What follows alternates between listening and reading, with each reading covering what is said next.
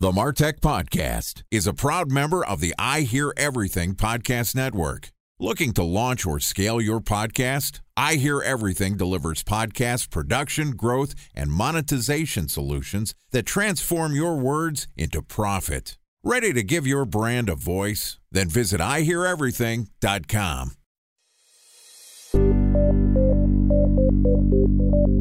From advertising to software as a service to data. Across all of our programs and clients, we've seen a 55 to 65% open rate. Getting brands authentically integrated into content performs better than TV advertising. Typical lifespan of an article is about 24 to 36 hours. If we're reaching out to the right person with the right message and a clear call to action, then it's just a matter of timing.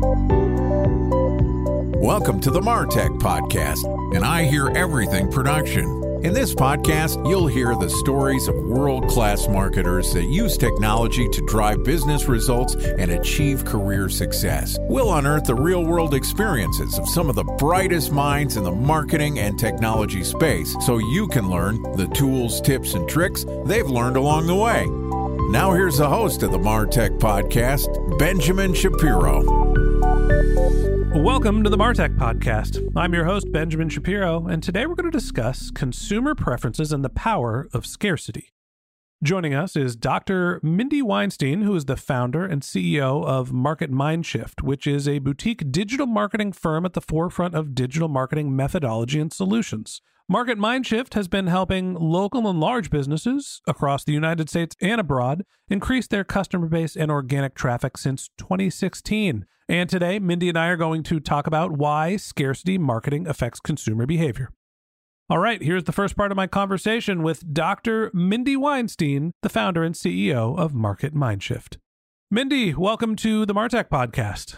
Thanks for having me. Excited to hear from you. Excited to talk a little bit about scarcity, about some of the things that are inherent to the psychology of marketing. You wrote the book on this stuff. Yes, I did. You're not only a doctor, but a published author. First off, tell us a little bit about your book, The Power of Scarcity. Yes. So The Power of Scarcity, for me, I am a marketer by trade, been a marketer for decades. And then when I was pursuing my PhD, I ended up studying more of the marketing psychology. And I had a special interest in scarcity because when I was doing research, I realized that is one of the most powerful motivations when it comes to consumer behavior. And so my book is all about the psychology behind scarcity and how it affects our decisions as consumers, but also how businesses can apply it and do so ethically and not in that weird, spammy way or the way that a lot of us don't like, but there is so much to the topic. And so that's really the focus of my book. So my first job out of college was a basically door-to-door, let's call it a business-to-business sales job, where I was going in and out of small local businesses in Massachusetts, the suburbs of Boston, trying to sell AT&T service that was more expensive than Verizon services and hoping that people were just pissed off at their phone carrier. It was a terrible job. Taught me an incredible amount about persuasion and sales because I was selling a more expensive product that was essentially a commodity. And the company that I was working for had these training factors, and 4 of them were the 4 impulse factors. Jones effect, so keeping up with the Joneses, indifference, fear of loss, and sense of urgency. And I always think very much about that, where there's this notion of, well, somebody else has this and I'm going to take it away from you. It is a scarce resource. That's combining 2 of my 4 impulse factors that I learned in my spammy door-to-door sales job. There's a couple of other factors that make people want to buy. Why is scarcity one of them, and why is it so powerful? That's really interesting hearing about that training because 2 of those lessons that they were teaching you, as you just mentioned, that is part of scarcity. So the thing about scarcity and what we know, I want to just simplify the definition for everyone too. It's unavailability of some type, and it could just be any restriction. So there's time related, demand related, supply related, and limited edition. So that's important to file that away in your mind because I'm sure it's going to come up as we're talking. But when we think about what does scarcity actually do and why does it influence us, we have seen through brain scans that when we are faced with scarcity, And I'm not talking about a scarce resource like water or food or shelter. I'm talking about an auction simulation, or you just see that there's some type of limited time promotion. Through these research studies, we've been able to see that the brain, when it's exposed to that, the activity and the decision-making part of the brain starts to light up, meaning there's a lot of activity going on over there. And through those studies, we've been able to see that some of the normal steps in the decision-making process are skipped. Because what the brain does, we are hardwired to overcome scarcity. So if there's a scarce situation, whether it be a product or a service, it's urgent to us. So in our brain, it's urgent. So that urgency you're talking about, that's where that comes into play. But at the same time, we've also seen that when participants hooked up to MRIs, so again, those are brain scans, exposed to scarce products, the area of their brains that have to do with valuation processes also show an increase of activity, which also leads us to the conclusion that when we are faced with something that is scarce, our mind thinks scarcity equals value. If something is scarce, it's more valuable. And of course, there's the fear of loss, and that's like a whole nother thing too. But again, through these studies, that's really what caught my attention as I was diving into the principles of scarcity, was that we're not just talking about people filling out a survey or a questionnaire and giving their responses about, scarcity. We're talking about brains, looking at the brain and what is happening. And it's just fascinating. I have mixed emotions about marketing to scarcity. I rebranded my company. We went from being called Ben J. Shap LLC, little me on the title, to I Hear Everything, because we started doing content as a service. We're creating podcasts for B2B brands. And as part of that process, I reached out to John from Entrepreneurs on Fire. He's a member of the HubSpot podcast network, for a little advice. And he said, go read $100 million Offers by Alex Hormozi. Have you read the book yet? I have not read that one yet. I'll have to add that to my list. It's basically like, hey, you've got a product. It was a great book. You got a product, and here's how to put a compelling offer together that will help you maximize your return on the product. And one of the things that they talk about is essentially supply and demand and building in scarcity. And I had mixed emotions about this with my brand. I don't want to come off as pushy. I don't want to come off as overly salesy. With my company, we have the capacity to start a new podcast every 6 weeks. And basically, reading this book made me think that we should be including the fact that we have a limited amount of supply, because that might drive potential customers to realize that they have to act now, or they're going to have to get on a waiting list for us to work on their podcast. I had mixed emotions about it. So if scarcity is so effective, can you tell me why going into starting to promote our content as a service product, why was something in my brain that said, hey, don't be pushy? Is there a balancing act where you can have essentially too much scarcity or be sort of too upfront with it? There is such thing as too much, and definitely you want to stay away from anything that's fake scarcity. And we've all seen that before, where you might hear about this exclusive club and you're going to get a membership, yet it's always packed. There's so much for being exclusive. Or you see that, oh, this product is selling out and that was the advertisement, yet it seems fully stocked all the time. Or that the numbers keep changing, on the site, 1 left. Oh, now there's 10 left. Some of those could be glitches. I give it that. But we've seen those, and that is not what you want to do. But your example actually is fantastic when it comes to scarcity. So the way that I look at it is scarcity should be natural, and we should just let customers know. Because for you in your situation, you truly can only do one every 6 weeks, like you said. And so there is natural scarcity that exists. So you do want to communicate that to customers. That's not being pushy. That to me is being more informative, because I think flipping it, it's worse if you're not saying anything and people come to you and say, well, I want to sign up with you. And you're like, sorry, without informing them. But there is something about fear of loss that really plays into that too. There's a tone component that goes into it, right? In our outreach, it's, hey, I can only do 6 podcasts. Do you want one? Because I got to do yours right now. And if you don't buy it right now, then you're not going to get it. And oh my God, you're going to lose. As opposed to like, here's the natural facts. We do one every 6 weeks. And if you're ready to move forward, we'd love to work with you. But if you can't make the decision now, we might have to put you on the wait list, and we might get to you next quarter or in a couple months from now. How do you figure out the tone to appropriately communicate that there is scarcity without being a used car salesman?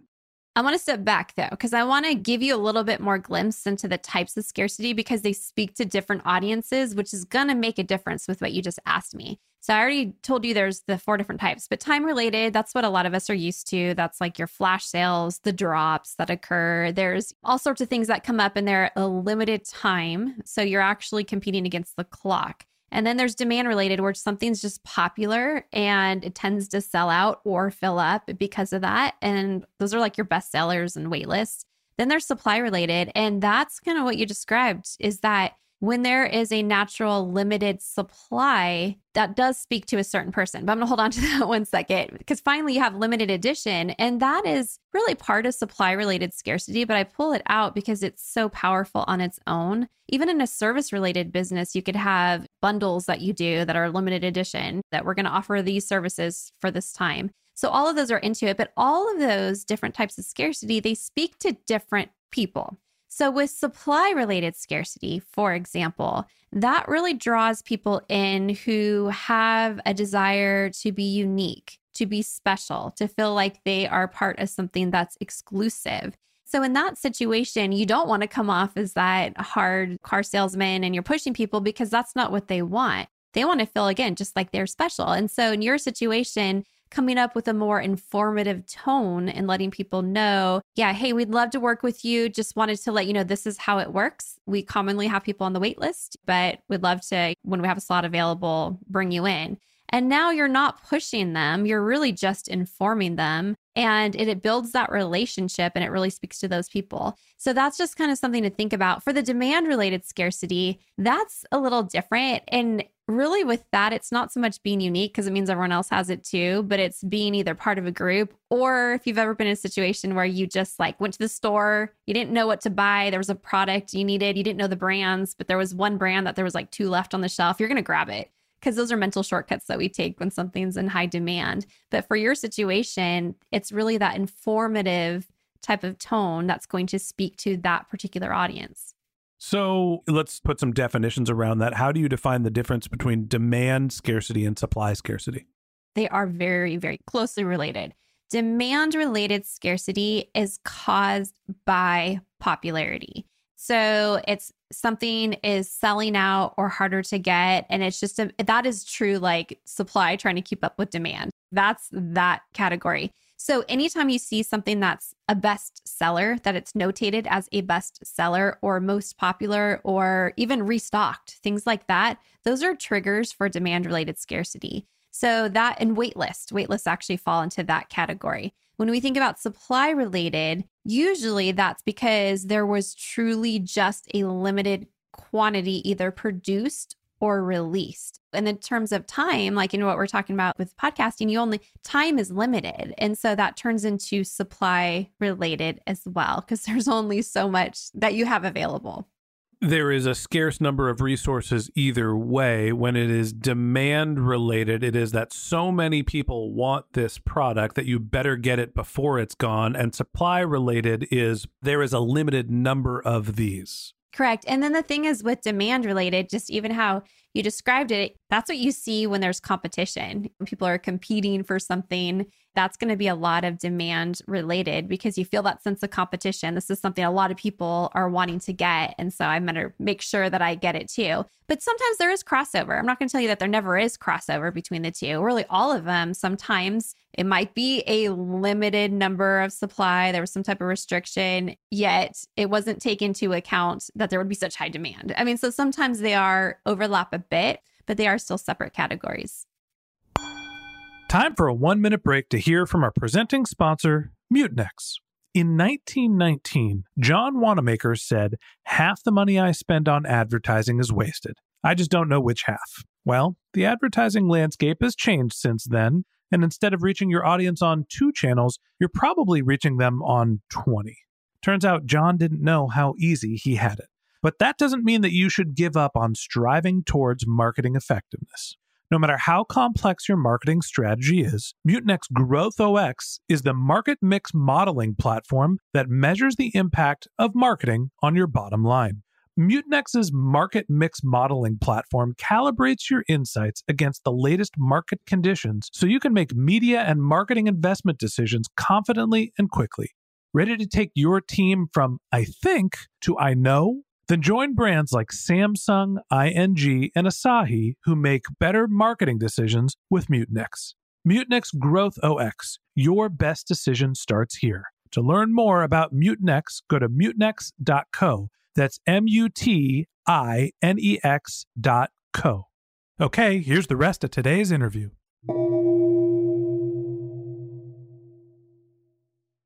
A special thanks to our presenting sponsor, Mutinex. Ready to take your team from I think to I know? Then join brands like Samsung, ING, and Asahi who make better marketing decisions with Mutinex. Mutinex Growth OX, the marketing mix modeling platform that makes measuring ROI fast, easy, and cost-effective. Request a demo at mutinex.co. That's MUTINEX.co. Do you see that different types of scarcity or some of the mechanisms that you've talked about are specifically effective in one industry versus another? Is there an e-commerce scarcity as opposed to professional services scarcity as opposed to SaaS?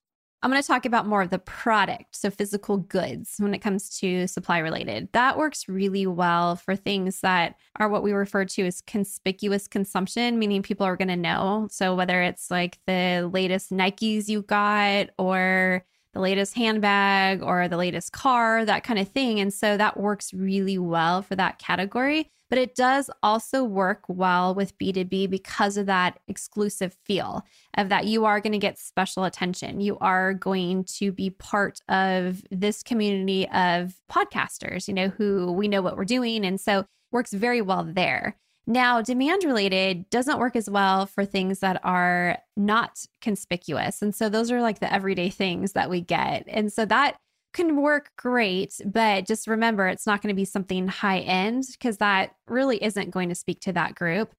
Talk to me about some of the marketing channels where scarcity can be communicated, right? I'm thinking, okay, on our product pages, if you're in e-commerce, only a certain number of units available or restocked or get it fast before time runs out. There's that sort of mechanism when you're in buy mode. Where does scarcity fit into your marketing and what are some of the ways to communicate it? So there's a lot of different ways. So I'm going to give you some different examples. You gave some great ones. So if you are using email, having restock in the subject line, that's something that does indicate scarcity. And I know of a popular jewelry brand that does that, and having a conversation with the founder of that company, she said their fear was always running out of product and then realized, well, actually, that's one of our major selling points is that it is so popular. And when they put in restock in the subject line, which was absolutely 100% true, they had run out of stock and restocked it, sales spiked. And it's actually now, again, one of the big draws to their company is that they do run out quite often. So you could do it through emails. If you're in an e-commerce setting, or even if you are software as a service, indicating what is most popular or a best seller is still scarcity. So if you have different software packages saying this is the one most clients choose, that's scarcity. And that's actually shows even that demand and popularity. All right, I got to jump in here. I just did this as well. We rebuilt our sponsorship programs for the MarTech podcast, and we've got 3 flavors of sponsorship: an awareness builder, a thought leadership package, and a demand generation package. One's $1,500, one's $3,000, and one's $4,500 a quarter. And in the tool I was using, you have the option to pick this one's recommended. Well, of course, I'm going to recommend the one that's the biggest package with the most services. I felt like you go to a restaurant, it's like, what should you get? You should get the filet mignon. It's the most expensive thing on the menu, and therefore my tip is larger as a waiter. Isn't that what people are always going to recommend? That's where I feel like you get into the truly being informative. Myself included as a marketer, I'm going to be more apt to tell you to get this tier, work with us here. But really, what is truly the most common? And actually, some restaurants will just mark like this is one of the best selling items. And maybe it's something that they do have a lot of. It doesn't mean it's the highest price, but it could be a good margin for them. So really going back to what you asked, you do want to truly show this is the most popular. That's where I think it is that fine line there. We used this is recommended, and it is recommended because the last package, we actually retarget the people that listen to sponsored content to drive them to a website. And so you get an interaction, not just the awareness benefits of podcasting. Anyway, the verbiage was very important to me to not call it a bestseller, but say, hey, we think that this is the best deal. Right. And that's big. And so I had interviewed the founder of 1-800-Flowers, and I was talking to him, and he's telling me all the different ways that they use the principle of scarcity. And he gave a good example because it goes with what we're talking about. He goes, if you go to our website, there's so many different bouquets to choose from. It's overwhelming for someone when they're not used to picking that out. He goes, so we will just mark this one's most popular just to help speed up that decision-making process, which is what we talked about in the beginning, and to help the customers. And he said it does. The more people are going to choose that, of course, and they know that, but it is truly one of their most popular items. So those are the kind of things. But also even let's switch it to like doing proposals. So I'm talking about more on e-commerce and emails, but let's say that you're putting together a proposal for a client, that you are a service provider. Even there, you can still mark the most popular packages, even in your conversations. And this goes with the example that you had given me. If you're talking to a prospect and you are a consultant, your time is going to be limited. We only have 24 hours in the day. So there isn't anything wrong with saying, well, we are selective on who we work with, because that should be true. You should be selective on who you work with. But we would like to hear more about your project. And it's interesting because I know consultants who have just changed the verbiage just a little bit to saying, well, we are selective because we can only work with so many people at a time to be able to give them that quality service. And it flips the conversation to then that potential client saying, hey, here's the reasons you want to work with us. And so, it's not going to happen all the time. None of this stuff is 100%, but it does help. And a lot of times it's just the wording. And again, always being honest. Like that's a huge thing. Big proponent. No fake scarcity out there. I guess the last question I have for you is for marketers that are thinking about, okay, how do I interject scarcity or message the scarcity that is actually true in my business? What are some of the last tips that you have for interjecting this in, and what should you try to avoid putting into your marketing programs? Number one, you have to understand what's driving your customers. And so I talked about the need for uniqueness, but there's also a need for conformity and belonging. And so showing something's, again, popular, best-selling, that really speaks to those people. So knowing a bit about it's knowing your personas. That's a big thing starting there. And then within the messaging, it's being natural with it. Doing things that aren't over the top, buy now, you're going to miss out forever. Those are problematic. But you can do things like we talked about, some of the different ways to communicate it. But if you're wanting to truly show this is where, let's say it's a promotion and we're trying to elicit people to take action, instead of just showing them the sales price, it's a lot better to show them what the regular price is as well. And most people know that, but not everyone. And the people that are using it don't necessarily understand why. But what it does is it elicits that feeling of, well, if I don't buy during this sale, this is how much I'm going to pay, and I'm actually going to lose out on this promotion. And so there's these little subtle things like that you could do that make a difference and really still is informing your customer. Marketing is an art and a science. You have to understand the brain chemistry, the actual true science, to know that scarcity really matters. It is an influential factor in your customer's buying decision. That's the science part. But the art is communicating it and finding that line between making your customers aware that scarcity is something they should consider without being pushy, without coming off like a used car salesman to turn them away from you potentially having motives that aren't in line with theirs. And that wraps up this episode of the MarTech Podcast. Thanks for listening to my conversation with Dr. Mindy Weinstein, the founder and CEO of MindShift. Join us again tomorrow when Mindy and I continue our conversation talking about how the holidays offer stability. If you can't wait until our next episode and you'd like to learn more about Mindy, you can find a link to her LinkedIn profile in our show notes. You can contact her on Twitter. Her handle is Mindy Weinstein. That's MindYWeinstein. Or you could visit her company's website, which is marketmindshift.com. Also, Mindy's got her book, The Power of Scarcity. If you're interested in reading more about scarcity, you can go to powerofscarcity.com to go buy her book. Just one more link in our show notes I'd like to tell you about. If you didn't have a chance to take notes while you were listening to this podcast, head over to martechpod.com, where we have summaries of all of our episodes and contact information for our guests. You could subscribe to our weekly newsletter, and you could even send us your topic suggestions or your marketing questions, which we'll answer live on our show. Of course, you can always reach out on social media. Our handle is MarTechPod, MarTechPod, on LinkedIn, Twitter, Instagram, and Facebook, or you can contact me directly. My handle is Ben J. Shap, BenJSHAP. And if you haven't subscribed yet and you want a daily stream of marketing and technology knowledge in your podcast feed, we're going to publish an episode every day this year. So hit the subscribe button in your podcast app and we'll be back in your feed tomorrow morning. All right, that's it for today. But until next time, my advice is to just focus on keeping your customers happy.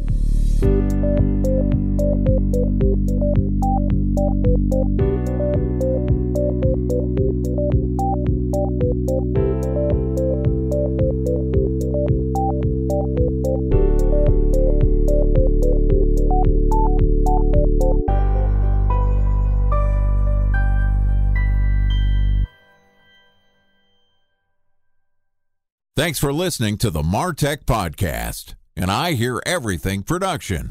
Looking to launch or scale a podcast like this one for your brand? Then visit iheareverything.com.